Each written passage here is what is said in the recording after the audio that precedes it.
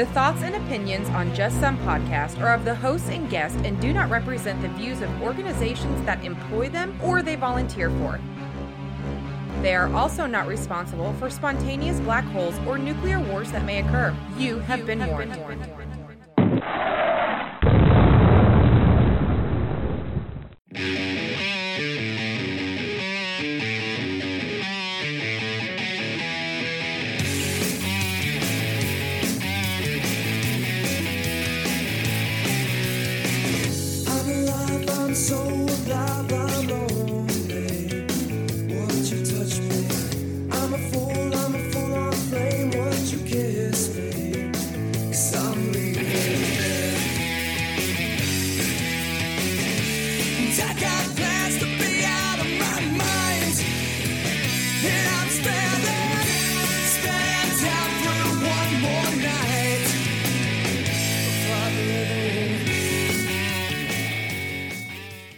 Welcome, everybody, to another fun-filled and exciting episode of Just Some Podcast. This is Tom.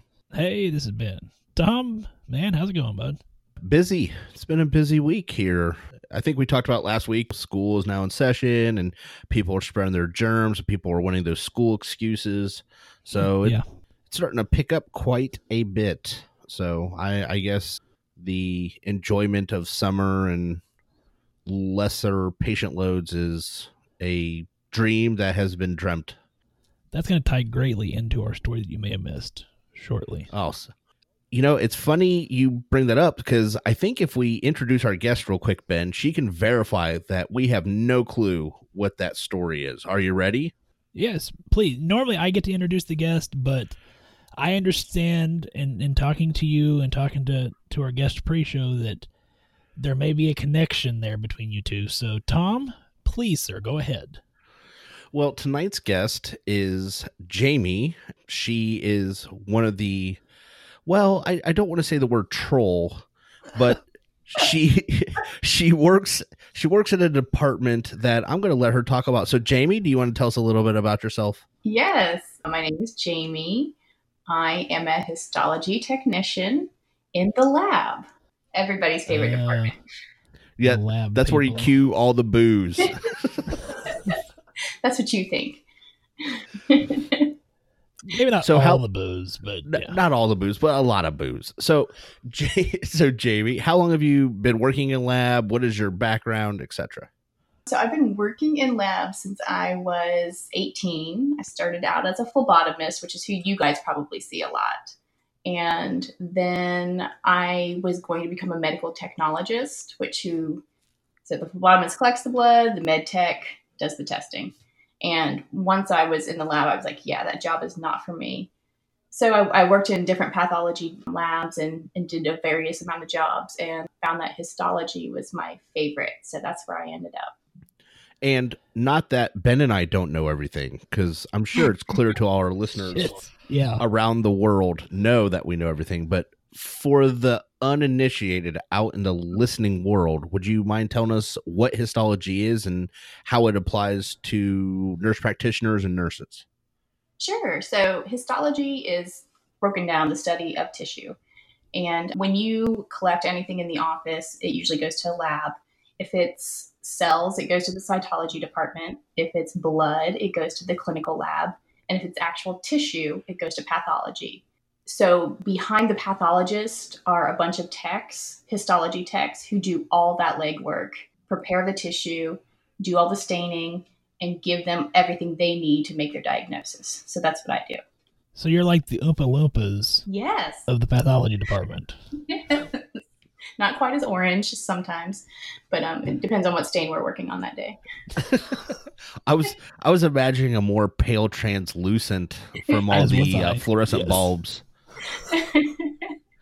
Yeah, usually we're pink and purple because those are the stains we use mostly. But well, it's just a fair warning, Jamie. It's going to be a long episode for you. So, so now that we have that little bit of intro, and I'm sure we'll bring up more stuff throughout the episode. I just want you to verify for everyone listening that we have not been told anything about the stories that we may have missed tonight. Nothing. I have not heard. Exactly. So Exactly. So I'm super excited to get to that, but there is something that we have to do first. It's Ben's favorite part of the show. It's your favorite part of the show, Ben. Oh, yeah. You can find us on Facebook, Instagram, Twitter, and YouTube, all at Just Some Podcast. You can find us on the web. We're at www.justsomepodcast.com. You can email us, admin@justsomepodcast.com. Also, you can find us on Helium Radio. That's Helium Radio After Dark, Channel 2. Thursday nights, 9 p.m. Eastern, 8 Central. And, Tom, you can also find us on the iHeartRadio app. So we are all over the place. And we even got a comment on Podbean, which I didn't know about, which I guess is bad. They're probably never going to sponsor us now. Didn't know about their service, but I signed up for it so we could respond back to any comments that are made there. So I think anywhere that you can hear a podcast, you can hear us. Tom, what else can they do? Well, first of all, they can give us any ratings or reviews, tell their family and friends about us. They can click on any of those sites that you just listed and go ahead, subscribe or download and get the word spread out that way. They can also go to our website. At the bottom, there's an Amazon affiliate link. Scroll to the bottom, click on that when they go to do their Amazon shopping. It's free to use the link. It will take you into the shopping. It's like we were never there. And you help out the show. Proceeds from your shopping help go back to us, and we really appreciate it. So thank you very much. Yeah, and it has been used a ton lately, Tom. Like I logged in to check it the other day, and it's massive how much stuff is being bought through that link right now. So we appreciate that. We do appreciate it. And whoever bought the 12 mannequin heads, we don't want to know anything. Yeah, I don't know who you are. And I'm completely honest, when the FBI shows up to my house, I don't want to know who you are. So... I don't know why they'd be buying scissors, garden shears, mannequin heads, and super glue. I don't know what's going on here, but I don't want to find out. It puts the lotion on the skin or else it gets the hose again. Exactly. Who bought that 55-gallon drum of personal lubricant? I don't know, but that is fantastic. So it was probably somebody from a lab somewhere. It's probably someone in a lab. I wonder if they sell that. I kind of want to look on Amazon now for 55-gallon drums of personal lubricant, see what happens. Well, we've talked about it enough that it'll probably pull up on your Facebook feed sometime. Yes, absolutely. Okay. Well, now that we got your favorite part of the show, and I think I'm going to start a new thing. We've been doing this a year now. By the way, we're going to do a 1-year anniversary special, but Jamie, you should feel special. I think this is actually the very first... This is the actual 1-year anniversary we're recording. That's awesome. I'm super excited. And we get to talk about the lab. What better way to celebrate? Oh, God. If I had thought about that, I would have reversed my decision. Jamie will be the first episode of season 2, so it'll be awesome. There you go. Premiere. Right there. Season premiere, Jamie. And I'm just going to take a picture of Smeagol and put it up for the cover art. That's horrible, Tom. Wow. That is horrible. I am aware. But I think I'm going to start a new thing, Ben, because, again, we don't record pre-show the clip. There is no clip of you saying all this stuff. Every show, you live say all that horse shit you just said. Yes, and I think I'm going to purposely try to start tripping you up while you're doing it in some way. I don't know. It just... Because I sit here for about 3 minutes every episode just listening to you talk about our social media sites. And I'm like, I wonder what I could do to make this harder. So that's what I think. You can lay down the gauntlet, sir. I accept your challenge. Oh, thank you. What do you think, Jamie? Do you think we should just purposely fuck with him or just let him do his job? Well, I mean, come on. You have to fuck with him. Exactly. See? She's starting to grow on me, Ben. Like a mole. All right. Like a mole that she would then dissect and stain. So, see? Yeah. Get a shave biopsy and I could embed it and then I could give you a diagnosis. I can't wait to learn about shave biopsies here. I'm tingling with excitement. Oh, you are so excited. All right, Benjamin. Yes, sir. You ready let's for get your to the story.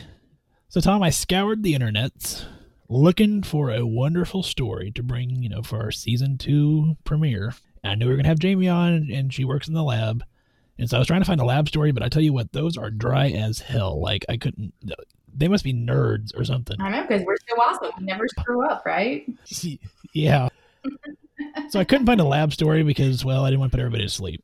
But, Tom, there was a new study published today in JAMA that surgical masks are as good as respirators or the N95 mask for flu and respiratory virus protection.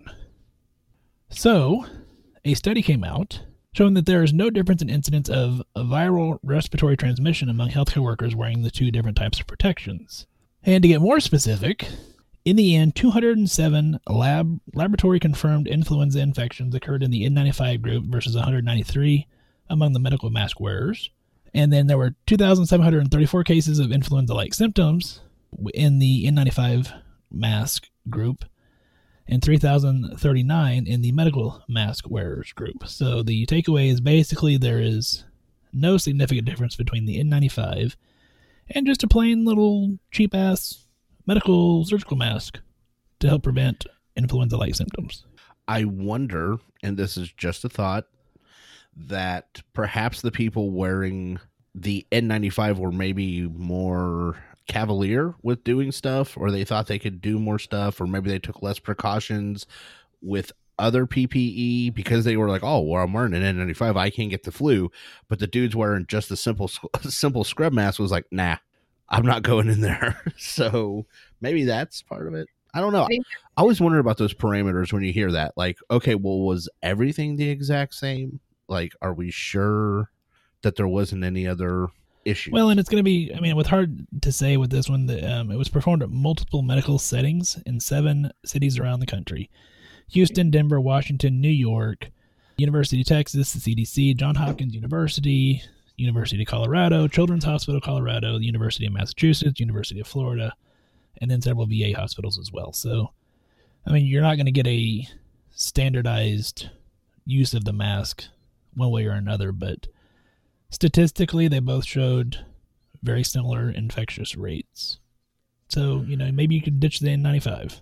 Do you guys wear stuff like N95? What do you guys wear down there? No, we typically don't wear the N95 unless we need to. Usually if we're doing it, it's more for our protection from the chemicals we're using. So we have to use like the actual like full-on respirator. So like full-on respirator, like a PAPR or like... I can't remember what. It's the one with it's got the filters on the side. Like it's the full... I think she's just talking the over-the-face mask, not PAPR. Okay. I was just kind of like Breaking Bad. Yes. So you know how to do the stuff in Breaking Bad. Yeah, that's what you're saying. That's what I was getting from that, yeah. I do work in a laboratory. Oh, see? Yeah, she's like, don't drink the stuff in that beaker, yo. We always joke that when Medicare is not paying the bills, then we can turn to meth at least. Well, see? At least you guys have a plan. So it's true. But anyway, that's my story that I have, Tom. Oh, well, I like that story.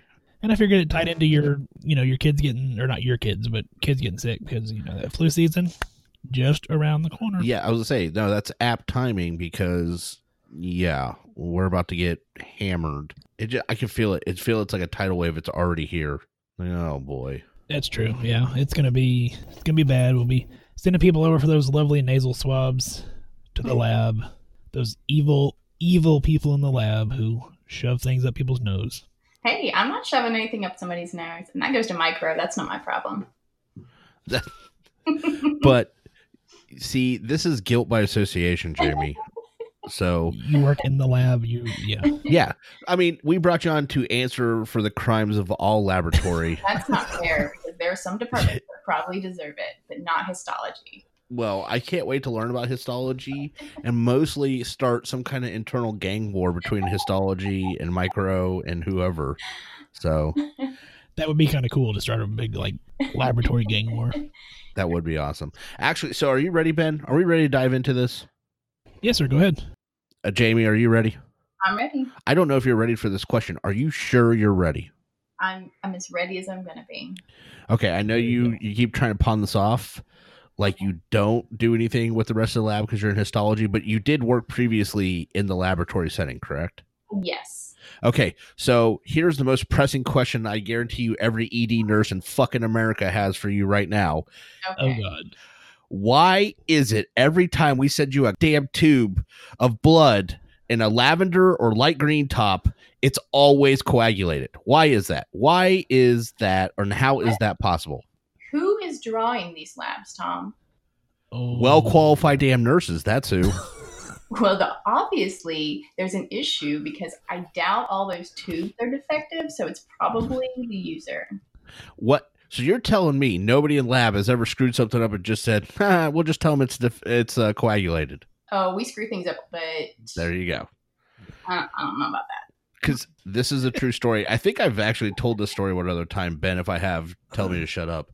When I was a brand new supervisor in the ER, like seriously, like one of my very first shifts, we had like 12 samples come back, and the lab kept calling us and saying, your guys' stuff is coagulated. So I had them pull every light green tube off of every cart, toss them, go to the storeroom, and get us all brand new cellophane wrapped. You know, they come in like little styrofoam pack things. Yeah. All brand new. They still said 2 of them came back coagulated. So how is that possible, Jamie? I don't know. I wasn't there. I can't do any QC to troubleshoot that. Oh, see, I've always heard, you guys used too small of a needle, or you drew it too fast, or So I don't know. I doubt it was the tube's fault, so I would say user error on one end or the other. It's your fault, Tom. It's your fault. Okay, so what you're basically saying is that you're going to cover up for lab no matter what happens. Every time. I'm kidding. No. I'm serious, though. It is just one of those things where we're like, what the hell? That's not... There are times it's just not possible. I'm just saying. I don't feel like it's possible. I'm not there. I don't know. Every case is different. Every time it's different. She is trying so hard to just cover this up. To be fair, I haven't worked in the clinical lab in a really long, like 15 years. My God, how old are you, ma'am? Wow. I'm very young. I was an infant when I worked there. She's going to prom next year. So. She's 22. Next year, yeah. Okay. So, Jamie, why did you decide on histology of all the laboratory stuff that you could do? Like, what was the appeal? Well, I think like most histology technicians, I fell into it. I didn't even know histology existed. I went to school to be a medical technologist, and I found out real quick that was not what I wanted to do. And so I just kind of tried a bunch of different jobs in the lab and stumbled upon histology, and I love it. But we're kind of hidden away.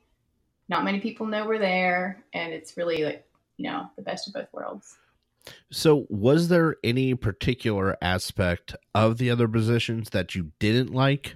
I should say you said that. So what were the aspects of the other jobs that you didn't like? A lot of it was, I guess when I was idealistic and young, I thought, hey, when I'm going to work in a lab, I'm going to have a lab coat, and I'm going to be Erlenmeyer flask and Copeland jars everywhere and mixing solutions. And that's just really not what it is. Medical technologists these days are really working with machines a lot, and they're just like stuck in one area, babysitting a machine, working third shift, and none of that appealed to me. So it took a little bit of fumbling around in different lab settings till I found histology, which I love. So is histology the type of job then where it's like a Monday through Friday, like 9 to 5, weekends and holidays off type position? I mean, yes, it is. I said I was assuming so just because you work with a pathologist, and I figured that's probably their hours. Right. So most of the time, there are some labs that run 24 hours a day. The big labs like LabCorp and Quest, they probably have techs around the clock. But mostly we have, like phlebotomists do, they have to do all their work on the front end and then have it all ready for the doctor when they get there. We likewise are doing everything that way too. We have to have all of our work done for the pathologist when they get there in the morning. And so if the pathologist isn't working, usually we aren't, which is great. So where does the line stop? Like, you prepare the sample, or do you give any sort of preliminary reading? Exactly where does the pathologist come into the picture when you're done? Okay, so we don't do any diagnosis, but we do have to do a lot of troubleshooting. So we have to have an idea of what they're looking for so that we know how to troubleshoot it. So if something goes wrong, it's kind of a long process. We're doing a lot of chemical steps. So, once the specimen's taken from the patient in either the OR or in a doctor's office, it's in formalin, and it has to be in formalin for 8+ hours for those proteins to bind. And then it's another series of like 8 hours worth of chemical steps that it has to go through before we can prep it. So I think a lot of people, when you go to the doctor and you're like, oh, you have to wait a week for your pathology report. sometimes it really does just take that long to do all of these chemical processes. So we are the people actually doing those, making sure they're getting from one step to the next step. And then the doctor looks at it and they say, okay, I want to do more testing, try this stuff. And we do all that testing. And then we give it back to them.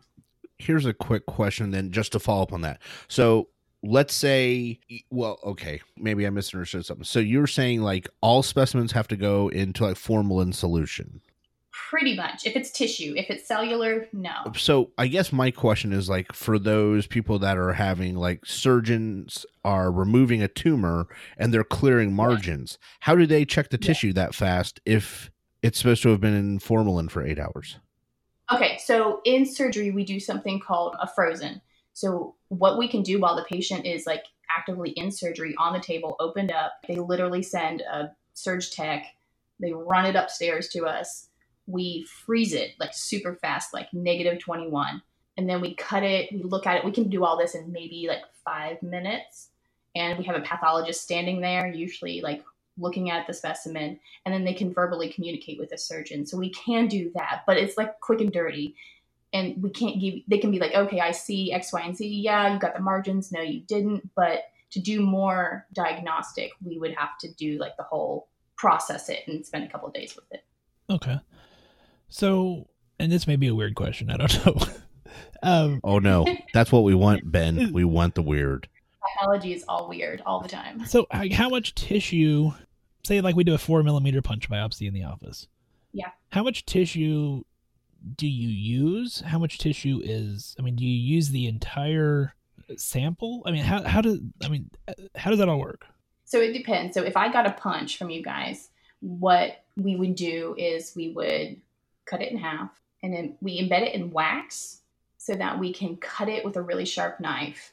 And what we're doing is we're cutting it like a fraction of a cell. So let's say a cell is like 20 microns. We're cutting it 4 to 5 microns, and we do sections. So we'll get one section, we'll cut a little deeper, we'll get another section, we'll cut a little deeper so that the doctor can see the progression through the punch. And we put it all on a slide, we stain it, they look at it under the microscope so they can see. So we don't use all of it, but we do use most of it. We try to save some so that if they want to do additional testing, we have it there. Now, if we get an entire kidney, then we don't use all of that. We just take a section or a sample. But usually we try to save some if we need to do additional testing. But we also do go through a fair amount of it. When you're talking about cutting in microns, is that laser? Is that very steady steak knife hand? That's what I'm like, how do you do that? Like, I wish you could Google a microtome. A microtome is the machine that we use. And it is a blade, a super sharp blade, like really, really sharp. And then you just mount the tissue on this, like, we call it a chuck, but it's like a head, and it moves up and down. We may move it forward and backward. So it takes a lot of skill at first to get used to this, but you should Google video of it because it is pretty cool. Just the whole process. I will do that. Well, I think you just gave him a project to take care of. It really is really cool. I'm not gonna lie, like, this part is really cool. This is the part that gets all the histology techs worked up right here. Oh, it does. The microtome. Let me tell you how I love my microtome. Yeah. In my head, I just imagine her like at a conference saying, "Oh, you have the 21X model? Well, we have the 32J, so suck it." You only have the Bauer model. Ugh. We have a full Tony Amos 32J. Like, that's the best. You can't beat that microtome. I wish I knew. I just imagine all these weird conversations now in my head. People standing around a lab coats drinking wine. Like, this is weird. No, normally what we do is we're like, hey guys, look at this under the microscope. It looks like something dirty. That's usually what we're doing. Awesome. So when we're standing around going, yeah, so why did this pathology report take 3 extra days? Well, because it looked like a butt when we looked at it under the microscope. Exactly. We had to pass it around. So do you, as the histology tech, then, do you see the clinical, because like at least with our pathologist, we have a form that we fill out explaining basically where it came from and then we have like a section about like clinical history of things we've tried, things that we suspect with it. I mean, is that something that you were going to take into consideration? Is that something you even read, or is that a little bit? I mean, okay, so when we get a patient's tissue, and okay, let's say you send us a toenail and you're like, I think they've got fungus. We're going to see that as a tech and pick up a couple extra slides to do certain fungal stains that we think the pathologist is going to ask for. Or I'm trying to think of something else. We can kind of anticipate when we see a certain diagnosis. And some doctors will say, you know, every time I have a bone marrow, I want you to run these stains. Or every time I have something where they suspect fungus, I want you to run these stains. So we pay attention to that. But usually we have to kind of wait for them, just because we don't get paid for that extra work we do if they don't need it for their diagnosis. You brought up an interesting point then that I want to sidebar a question off of. Okay. Do you get a lot of toenails? Because oh my God, I can spot. It's so gross. People wear flip-flops always. Just do it. Well, but I mean, I remove toenails, you know, probably I'd say on average probably once a month. Yeah. I have never seen it for pathology. Really? Like, I'm just like, we get it a lot. I'm like, it's fungal. You can look at it. Right. And I think sometimes it's tied to, you have to have a pathology diagnosis to get approved for certain drugs on certain insurances. So I really think that might be what it is. I would just like, I've never thought about sending a toenail for pathology. That was confused. I really wish you could have seen the look on our faces. Like, did she just say toenails? Right. I was like, okay, hold on. I had the whole like side dog, like, huh? Okay, hold on, Jamie. So, what other things do we need to be sending down to histology? So many, anything you can find on the body, you can send to us. We have seen it all. Oh, I can find some things. Yeah, I'm sure you can, Tom. I just, in my head, I'm still just going, what? Yeah. You want me to send? I can't imagine my nurse looking at me and me saying, hey, send this toenail. And she'd be like, what did you just say? Mm-hmm. You'd be surprised. I mean, we have some clients that are like, that's their business. That's what they're doing. Which I get it, but I just, okay. Mm-hmm. I mean, I think you bring up a valid point. It's probably more of the official diagnosis. She needs a pathology diagnosis. And I guess I just had never considered that. Mm-hmm. I hadn't either. I thought that was more of a clinical diagnosis. But so then what is some, without of course getting into specifics, but I mean, you probably see some nasty shit. Yeah. The body is full of nasty shit, and the people have a lot of nasty shit. The human body's gross, Ben. Literally and figuratively. So has there ever been anything that you were like, oh God, that's horrible? Or that's grossed you out? Oh yeah. And not much. Like, I mean, I can see a whole colon on the table, on the grossing table, and it doesn't bother me. But the one thing that will like bring me to my knees every time is a sebaceous cyst. And they are disgusting. And I don't know if you've seen them in the office or have you smelled them? They do smell funky. Oh, it's so bad. It's so bad. It will clear out a lab. It's bad. I would think that like a rectal abscess would probably smell. No. The formalin kills a lot of that, but something about a sebaceous cyst where it just persists, it's horrible. I wonder if the sebaceous cyst smells worse than after it's been in the formalin.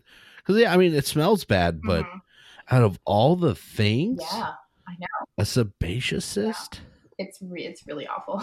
So, how often, whenever you are setting something up for the pathologist, I'm sorry, are you already fairly confident that you suspect you know what's going on? Granted, I know you don't have you're not making the official diagnosis, but I mean, how often are you usually like, yeah, this is going to be whatever? So that would require us to look under the scope at every slide, which when we're processing hundreds of tissues a day, we don't really have the luxury of doing that. So usually what we're doing is we're doing a stain called an H&E, which is tissue stained with hematoxylin and eosin. And that just gives a pathologist, like, they can just see the cellular composition better. And from there, then they'll pick out the cases that are questionable to them, and then they'll submit them back to us for more stains. So those, once we see what the doctor's ordering, we're like, oh, okay. And then once we see how those stains turn out, then we kind of have an idea of what's going on with the patient. Like, oh, this is not good, or okay, whatever. So, but initially there's such a high volume of what we put through, we don't get to look at it all as closely as a pathologist does. I've seen several episodes of medical shows, and the lab tech person is always looking through a microscope at those. So you're saying that is incorrect? That is incorrect, unless maybe I'm checking my controls or something. But I would say in a lab, like histology, yeah, we're looking under the scope a lot, but we're not looking at every single slide that comes off because we just don't have the time for that. But it's kind of like I work in the IHC department, so I'm looking at my stuff a lot under the scope.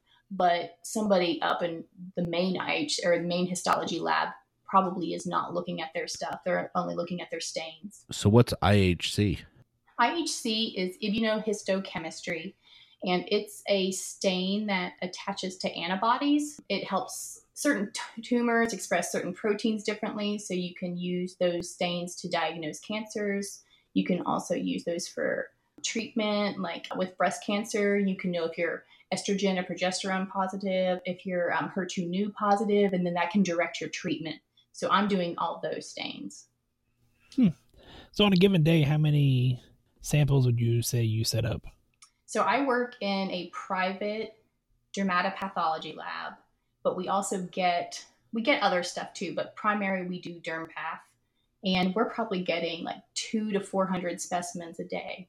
Wow. A day? That's a lot. A day, yes. I mean, we can get more. What? All right. It's like, wow, that's a lot of... It's a healthy amount, yeah. A lot of tissue. And, every hospital is different. I think when I worked out at a hospital that's maybe 100 beds, and we'd get a couple hundred specimens a day.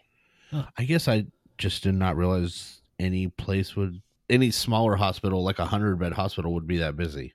Yeah. Oh, yeah.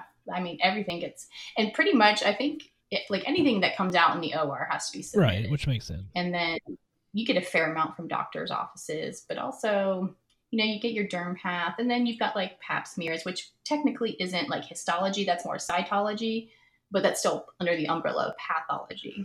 Okay, then I was going to ask, because occasionally I will have a patient and I'll pull routine blood work on her and say that her white count's crazy, elevated, and so then of course I'll send it off for like a peripheral smear. So is that then fall under that cytology, but it's still under pathology? No, that's hematology, which is in the clinical lab.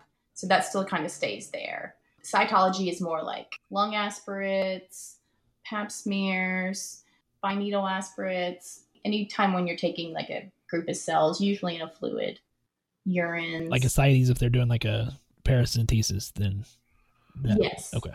And we're all kind of separate. I mean, we work together a little bit, but we're pretty well separated too, which I think makes it hard when, as a practitioner, knowing how to collect specimens, because we all have different requirements and we don't always know what like the other people's requirements are with their specimen. I could see that being an issue. Yeah. Especially when everybody else in the lab is a jerk. Yeah, exactly. Histology rules, everybody else sucks. Absolutely. As a new practitioner, what are some of the common mistakes that you see us making when we're sending you a tissue sample? Like, oh, I wish they would have got a bigger sample, or they would have done the punch biopsy at a different spot. Like, is there anything that we can do to help improve you getting the sample prepared for the pathologist to make a diagnosis? Primarily, it being collected properly is like the number one. A lot of times people will collect a specimen and be like, oh crap, I don't know what to put this in. Like, do I put it in saline? Do I keep it cold? Do I put it in formalin? Do I put it in this bottle that has some kind of solution and I have no idea what it is? Do I just throw it in there? That's generally what I do. Yes.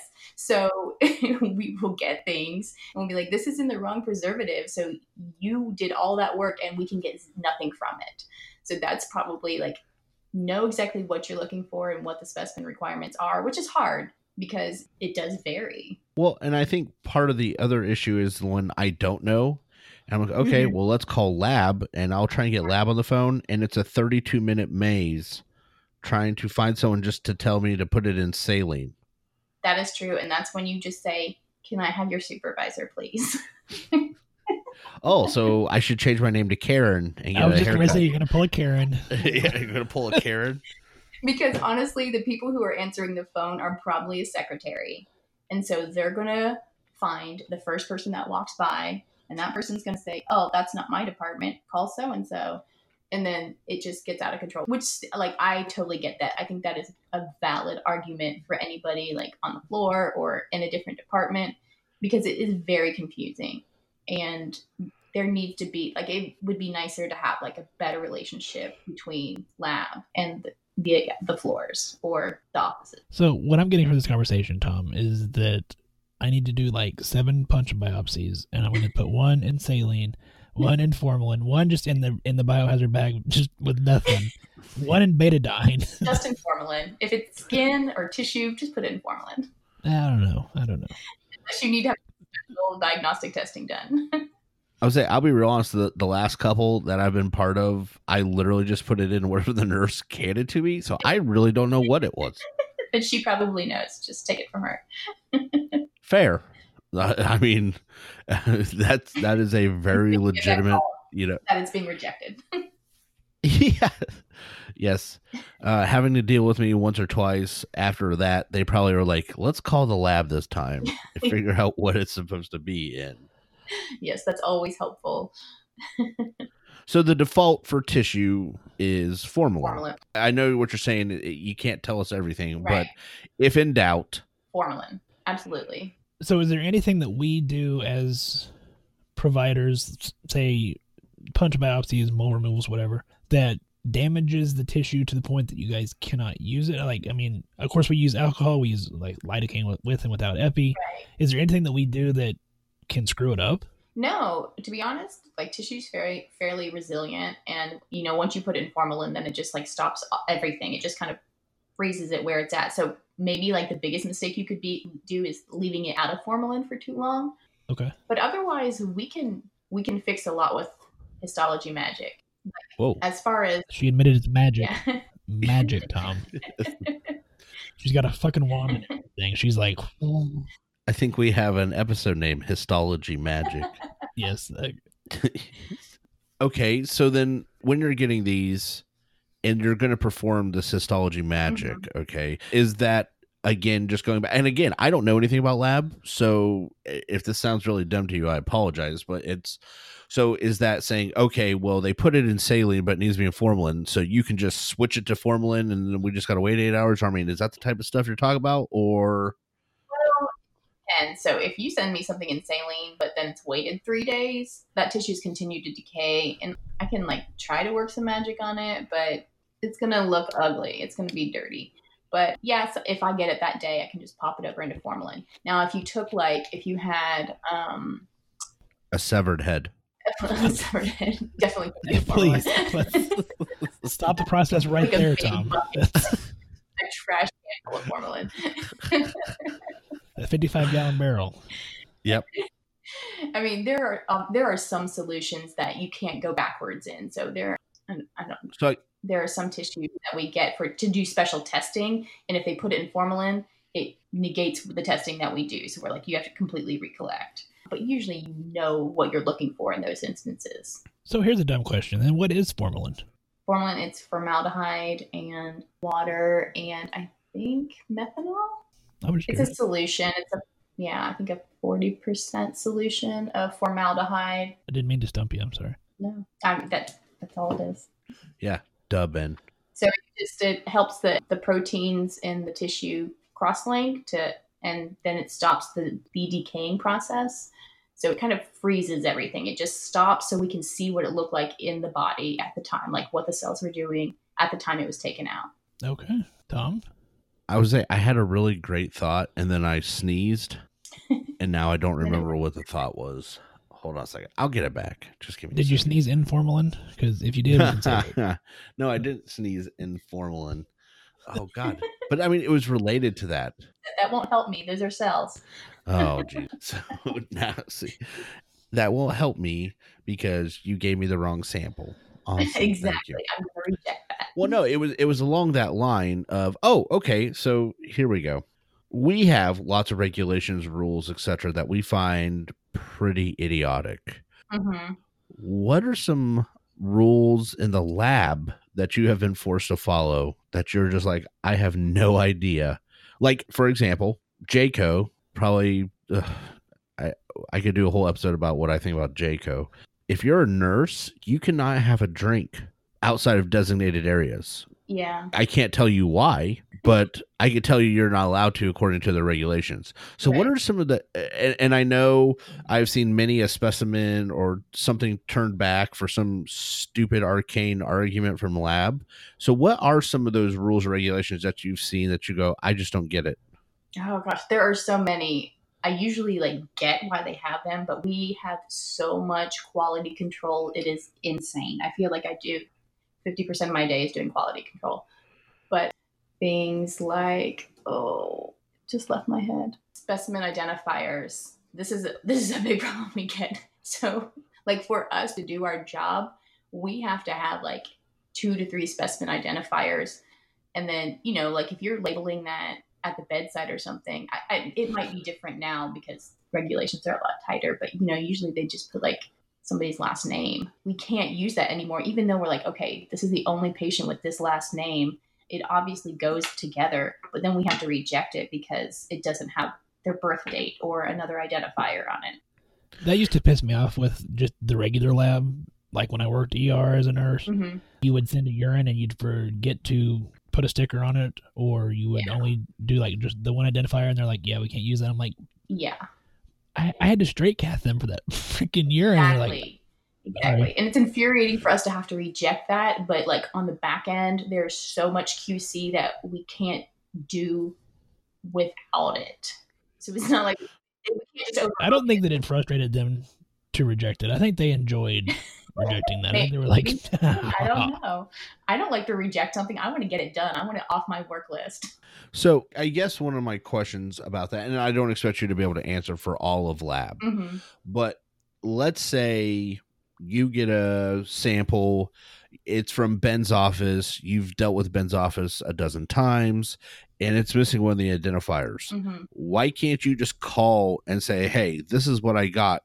Can you give me the rest of the information and then finish the identification process? So a lot of times we can do that, especially if we're off-site, but then we have to have some kind of documentation from Ben's office saying that we verified that. But if it comes completely, if you send a bottle and a bag and a piece of paperwork and their demographics, but the bottle doesn't have anything on it, flat out rejected, because we can't prove anything on our end. So then it becomes our liability, basically. So if somehow that got switched in the office and we just kind of let it slip through on our crack, and then we diagnosed a patient with something and then they got treated for that something, it becomes our liability. Well, that makes sense.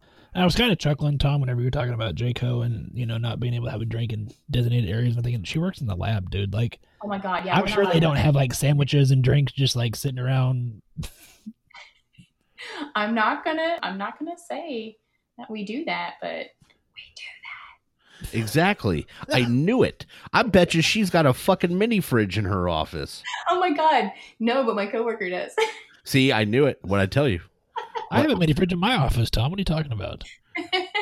Yes, I've seen your office, and you, sir, are living the NP dream. Okay, so not all of us. I currently have a linen cart in my office because they didn't have anywhere else to put it this week. And we're switching linen services, so there's a damn linen cart in my office. And I have a couch. Yes, I know. I've slept on that couch. I understand. So it's a thing. I've been there. And a mini fridge, and a bookshelf, and windows. Oh, here's one rule that I don't like. We're not even supposed to have chapstick. What? Yeah. Well, actually, I support that rule. You should only use Aquaphor on your lips. Chapstick's bad for you. I'm not giving up my chapstick ever. I don't care.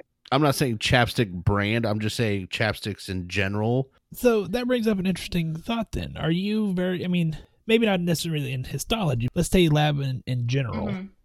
You guys are around a lot of, well, like we said earlier, nasty shit. Yeah, so, we are. Are you very meticulous about obviously hand washing, but are you OCD to the point of you don't want to become contagious with anything that you're exposed to? Yes, I wash my hands 1 trillion times a day. I wear gloves constantly. I have something over my scrubs. I don't like to wear my shoes in my house.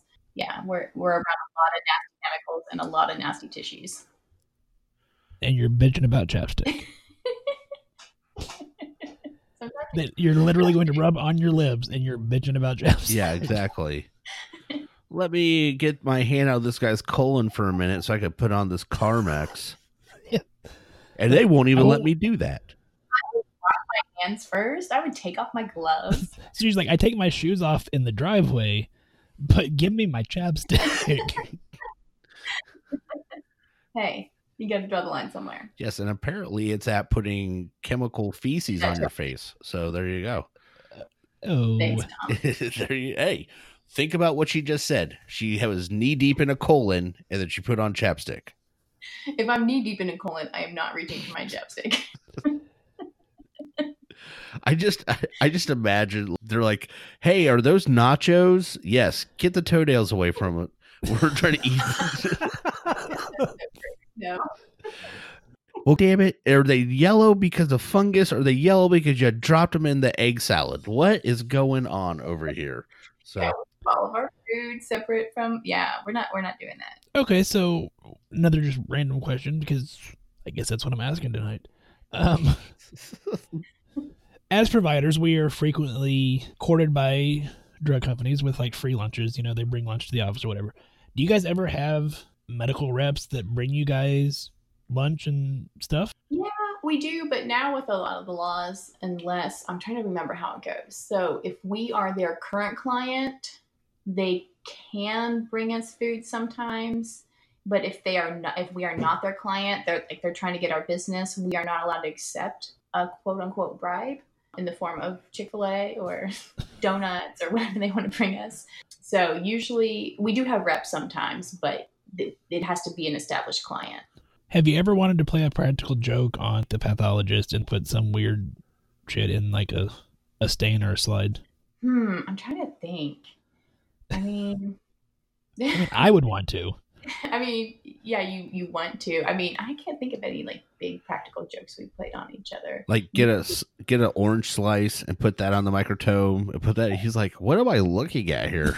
Like, yeah, Mrs. Johnson's colon resection. Here's the third slide. What? Something is completely wrong here. Unfortunately, I feel like we don't have a lot of times to like the pathologists are usually pretty slammed with their work, so we're trying not to. So they're all like, oh, we gotta be professional. Oh, you got 400 samples a day. Professional all the time, but we're not like trekking chemicals to their office or anything like that.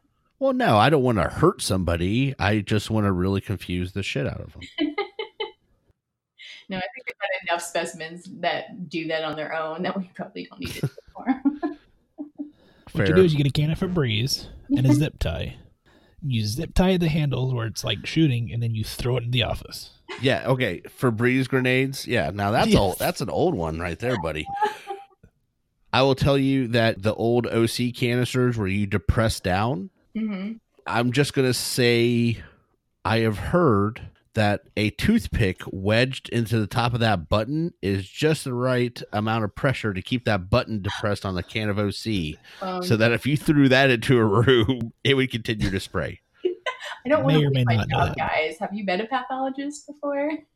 No, but I gotta be honest. Yes. I imagine a really nerdy guy in glasses. Some of them are really fun, and some of them are really, really nerdy guys in glasses. Dirty? Okay. Nerdy, Tom. No, I thought she said dirty. I was like, damn, what's going on here? So, Tom, you have any final questions before we get into our final segment with Jamie? Well, okay. So, Jamie, we have asked you a lot of questions. I guess, what questions have you ever thought, why did this provider do this? Like, has there ever been a question you want to ask us? Oh my God. No, but one thing that I always do want to ask people, like, you see patient like I just see hundreds of patient names a day. And there are some people that I really want to know, like, why did you name your child that? Okay, so that's the same question we have a lot. Yeah, that's true. It's like, there's just some gems. I wish. Oh, there's some great ones. But usually if I have a question, it's a legit question, and then I call the provider up. All right. A lot of that's been caught by accessioners and stuff before it gets to me. So usually by the time I get something, it's pretty legit. And here's one more thing. I guess this is a general question again. Is there a similar background that many of the people, like for histology, for example, like, is there a similar education, degree work? What is the degree required for histology, etc., to get into your profession? Yeah, so histology is one of these. It's kind of a weird profession because you don't have to have a degree for it. A lot of people are trained on the job, but you do have to have a background in chemistry and biology. Like, you have to have schooling. So usually people have an associate's or a bachelor's, but a lot of people learn on the job. And up until, I want to say sometime in the 90s, people were grandfathered in under like we have to be certified. So you do have to go through a certification process and continuing education every couple of years. But it's still one of those last jobs that's like learned on the job, which is kind of cool because there's so many things you have to learn, and it really is all hands-on. I think I have one more, but Ben, if you have a question. No, go ahead, sir. I was going to say, Jamie, if there's, just remember, this is going out around the world. Okay. Before we get into the final segment here, is there any last parting words that you feel like maybe there's misconceptions about the lab and histology specifically that you think you can answer, or is there anything that you just want us to know? Because remember, this is generally aimed at nurse practitioners that are shipping you these samples. This is a heavy, heavy weight on my shoulders. Yes. That's why I place it there. So if we are rejecting something, a lot of times we are just duty bound to do so. We don't want to do it. It's not fun. But also, I would encourage everybody to reach out and meet their lab professionals because they're an awesome source of information. And when you get their phone number, you can call them up directly and be like, hey, what do I do with X, Y, and Z? And they can give you a super fast answer. And it would make your life a million times easier. We're here to help, and we're ready and willing. So you're saying I need to get to know my local histologist? Yeah. We're so awesome. You're so awesome. I'm gonna start sending stuff over in like Diet Pepsi, and I'm gonna be like, Jamie told me to. I don't know. He did not tell you Diet Pepsi. I would love to see that report. He then sent me what appeared to be half of a Vienna sausage. It was a solution that can only be diagnosed as Diet Pepsi. I know. I took a sip of it. I took a sip of it. It did not taste like formalin. You had to have at some point accidentally got like formalin or something in your mouth. I don't know about I have gotten paraffin in my mouth, but I don't know about formalin. I have been splashed with it, but it's nasty stuff. So I do try to wear like eye protection when I'm using it. Or you've gotten formalin on your chapstick and just didn't know it. Probably. Yeah. I don't know what the smelliest medication ever. Rocephin smells like cat piss, so that's always fun. Famotidine, Pepsid, IV, that stuff is terrible smelling. Mucomist, sir. Mucomist. Oh, you're right. How could I forget Mucomist? That is rotten eggs in liquid form. So yes, it is. Which Mucomist is for Tylenol overdoses. Yes. For those who don't know. Those that don't know or aren't married to a respiratory therapist. So, because you could use Mucomist for a couple other things, but I would digress and let them go ahead and. Then, Jamie, do you have something that you use stain-wise, preservative-wise that is just horrible smelling? I mean, I think formalin smells pretty awful. And we use a clearing agent called xylene, which is really toxic chemical, but we have to use it for a lot of the steps. And it's not that it smells bad, but it's nasty stuff. So we try to use as much PPE as possible and stay away from it. I mean, we're using acetone and alcohol and hydrochloric acid. We're using all kinds of chemicals. So we're a hot mess. Well, sounds like it. Yeah. To say it sounds like a regular picnic over there at Histology. Come on over. You can huff some acetone with us. Yeah. Hey, there you go. Woo. Yeah. Like I'm going to be all cross-eyed and loopy. Does pathology need NPs? Like, let's see what happens here. We get pathologist assistants. What? Yeah. So pathologist assistants they actually take like the big colon and they cut it down to size, and then they assist the pathologist in a lot of different things. Yeah. It's a pretty cool. # colon cutter. That's a much nicer word than I was going to use, but okay. Yeah. All right, Tom, you ready for our final segment with Jamie? Oh, I think it's that time. Cue the music up here. Join us on a journey into the inner psyche of our guests as we ask five questions. All right, Jamie, you said you've listened to the show before, so have you heard 5 questions? I have. I've heard it a couple times. Okay, well, then you know that we ask the same 5 questions to all of our guests. Mm-hmm. I ask the question, Tom makes fun of your answers. Trust me, I was going to make fun of her anyways, so... So I wouldn't expect anything less. Well, it's Tom, yeah. Exactly. Question 1, Jamie. What is your favorite medical word? That is a good question. That's why we asked it. I will use one from a diagnosis today, and it's pemphigoid. All right, you got us. Yeah, I'm like, what? It's a fluid-filled sac on the skin. Oh. I happen to know what a pinguecula is, but not that. Well, now you know. And what was it? Say it one more time. Pemphigoid. That's a new one. Yep, you win. All right, she wins that question. I don't know. Okay. Question 2, Jamie. If you could do any job in the world other than what you currently do, what would it be? I don't know if it would really be a job, but I would love somebody to pay me to work out and work in the garden. So you would be a landscaper. That's what you just... No, I would like to run most of the day and then come home and work in the garden in the afternoon. It would be a lovely existence. So you want to be a landscaper and a gardener. Jesus, I just told you twice. Do landscapers run? I don't know. Oh, there's so many jokes. I'm just... Yeah, exactly. Well, when you're pushing that mower, I guess you could call that. I don't know. Like, she is an avid marathon runner, so... I do enjoy the running, so I'm not talented whatsoever, but if somebody would like to pay me to just run all day long, that would be fabulous. So you would be a professional runner and a landscaper? Yeah, I wouldn't mind that. There you go, Tom. Make fun of that. Yeah. There are so many jokes. She just made fun of herself. Okay. So she said she would be a gardener, and nothing wrong with gardeners, but she's trying to make it sound like it's something else. I'm like, that's already an occupation. She's like, wouldn't that be amazing if I just got to garden all day? I'm like, yeah, that's already a job. Like, what are you trying to, like? People get paid to just garden in their yard? Yes, they're called landscapers. I literally have said this 6 times now. The landscape. And that's other people's yards, Tom. She's talking about she wants to garden in her own yard. Oh, okay. That's called independently wealthy. Yeah. And that I don't know how to do. So, or farmers. Just ask Sam. Yes. Oh, or farmers. Yeah, I'd be a farmer. So why didn't you say that the first time? All right.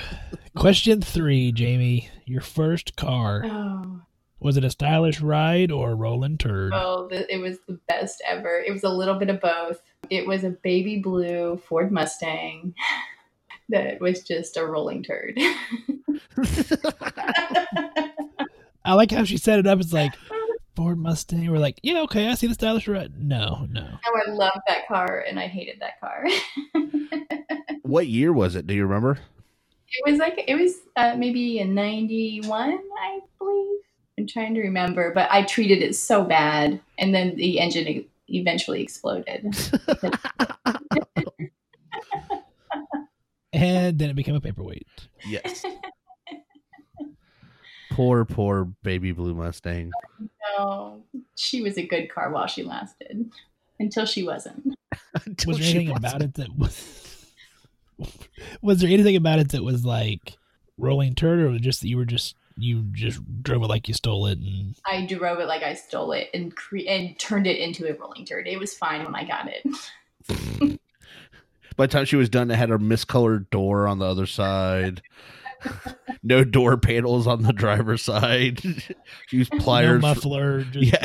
Used pliers to handle some of the switches. So. Okay. Question 4, Jamie. If your house is on fire, everyone, including your pets, are safe.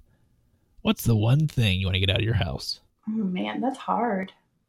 I don't know. My favorite sweatshirt? Wow. That's a new one. We have not heard that. My favorite sweatshirt.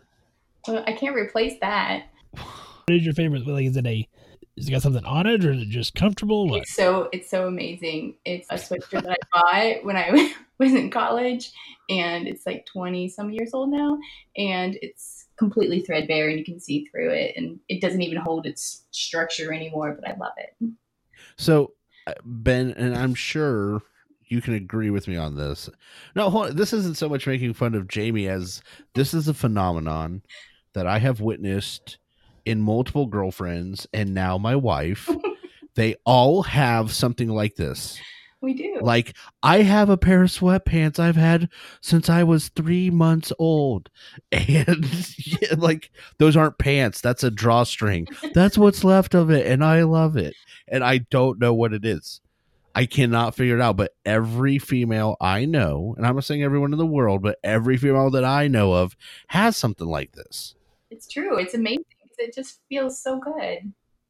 Like my current wife. I was gonna say my current wife. Wow. Well, trust me, there are days where I'm like, she's about to be my past tense wife, so I might as well get used to this terminology. But no, she has several pairs of like sweatpants that she wears as pajamas, and all the time I'm like, I will be glad. As much money as we have spent on clothes for you, you would think at some point sweatpants would have been on the menu. And she's like, but I've had these since high school and blah blah blah blah blah. And so here we are still using them. Nothing you can buy will be as good. I maybe, but I So confession time, Tom. Uh-oh, let's hear it.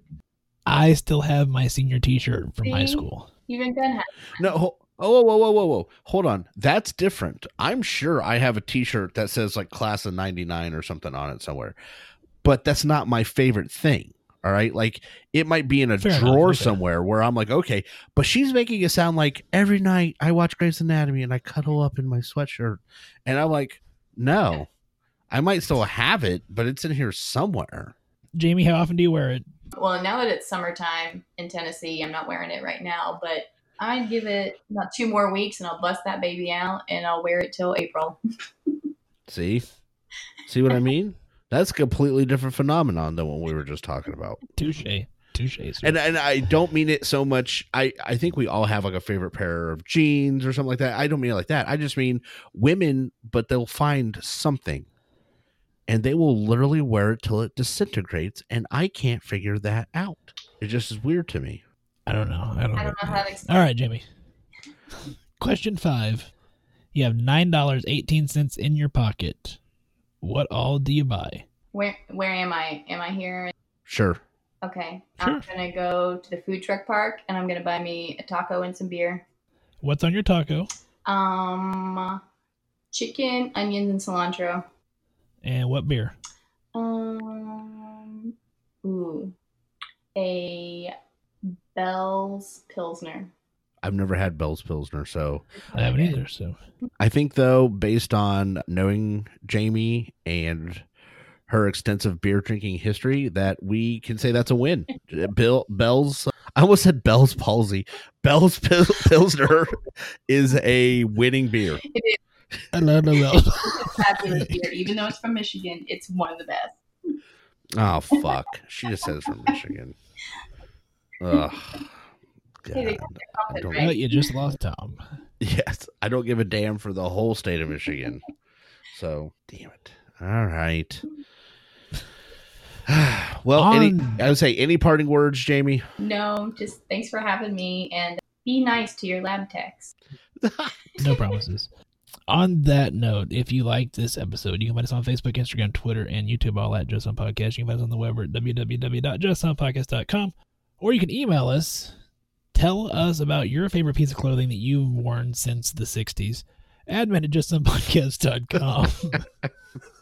Oh, Tom. Yeah. You got anything to wrap up the episode? To be nice to your lab techs. Yeah, I like to give Jamie and the lab a hard time, but to be completely fair, there are things that we could do better, and they do have a very demanding and exacting job, and we want them to be exact. So True. Perhaps there are times where we should take the mantle upon ourselves and make sure we label shit properly before we send it to them. and then stop being so mad at them. Though I will say till the day I die that all those rejected light green and lavender top tubes of blood is horse shit.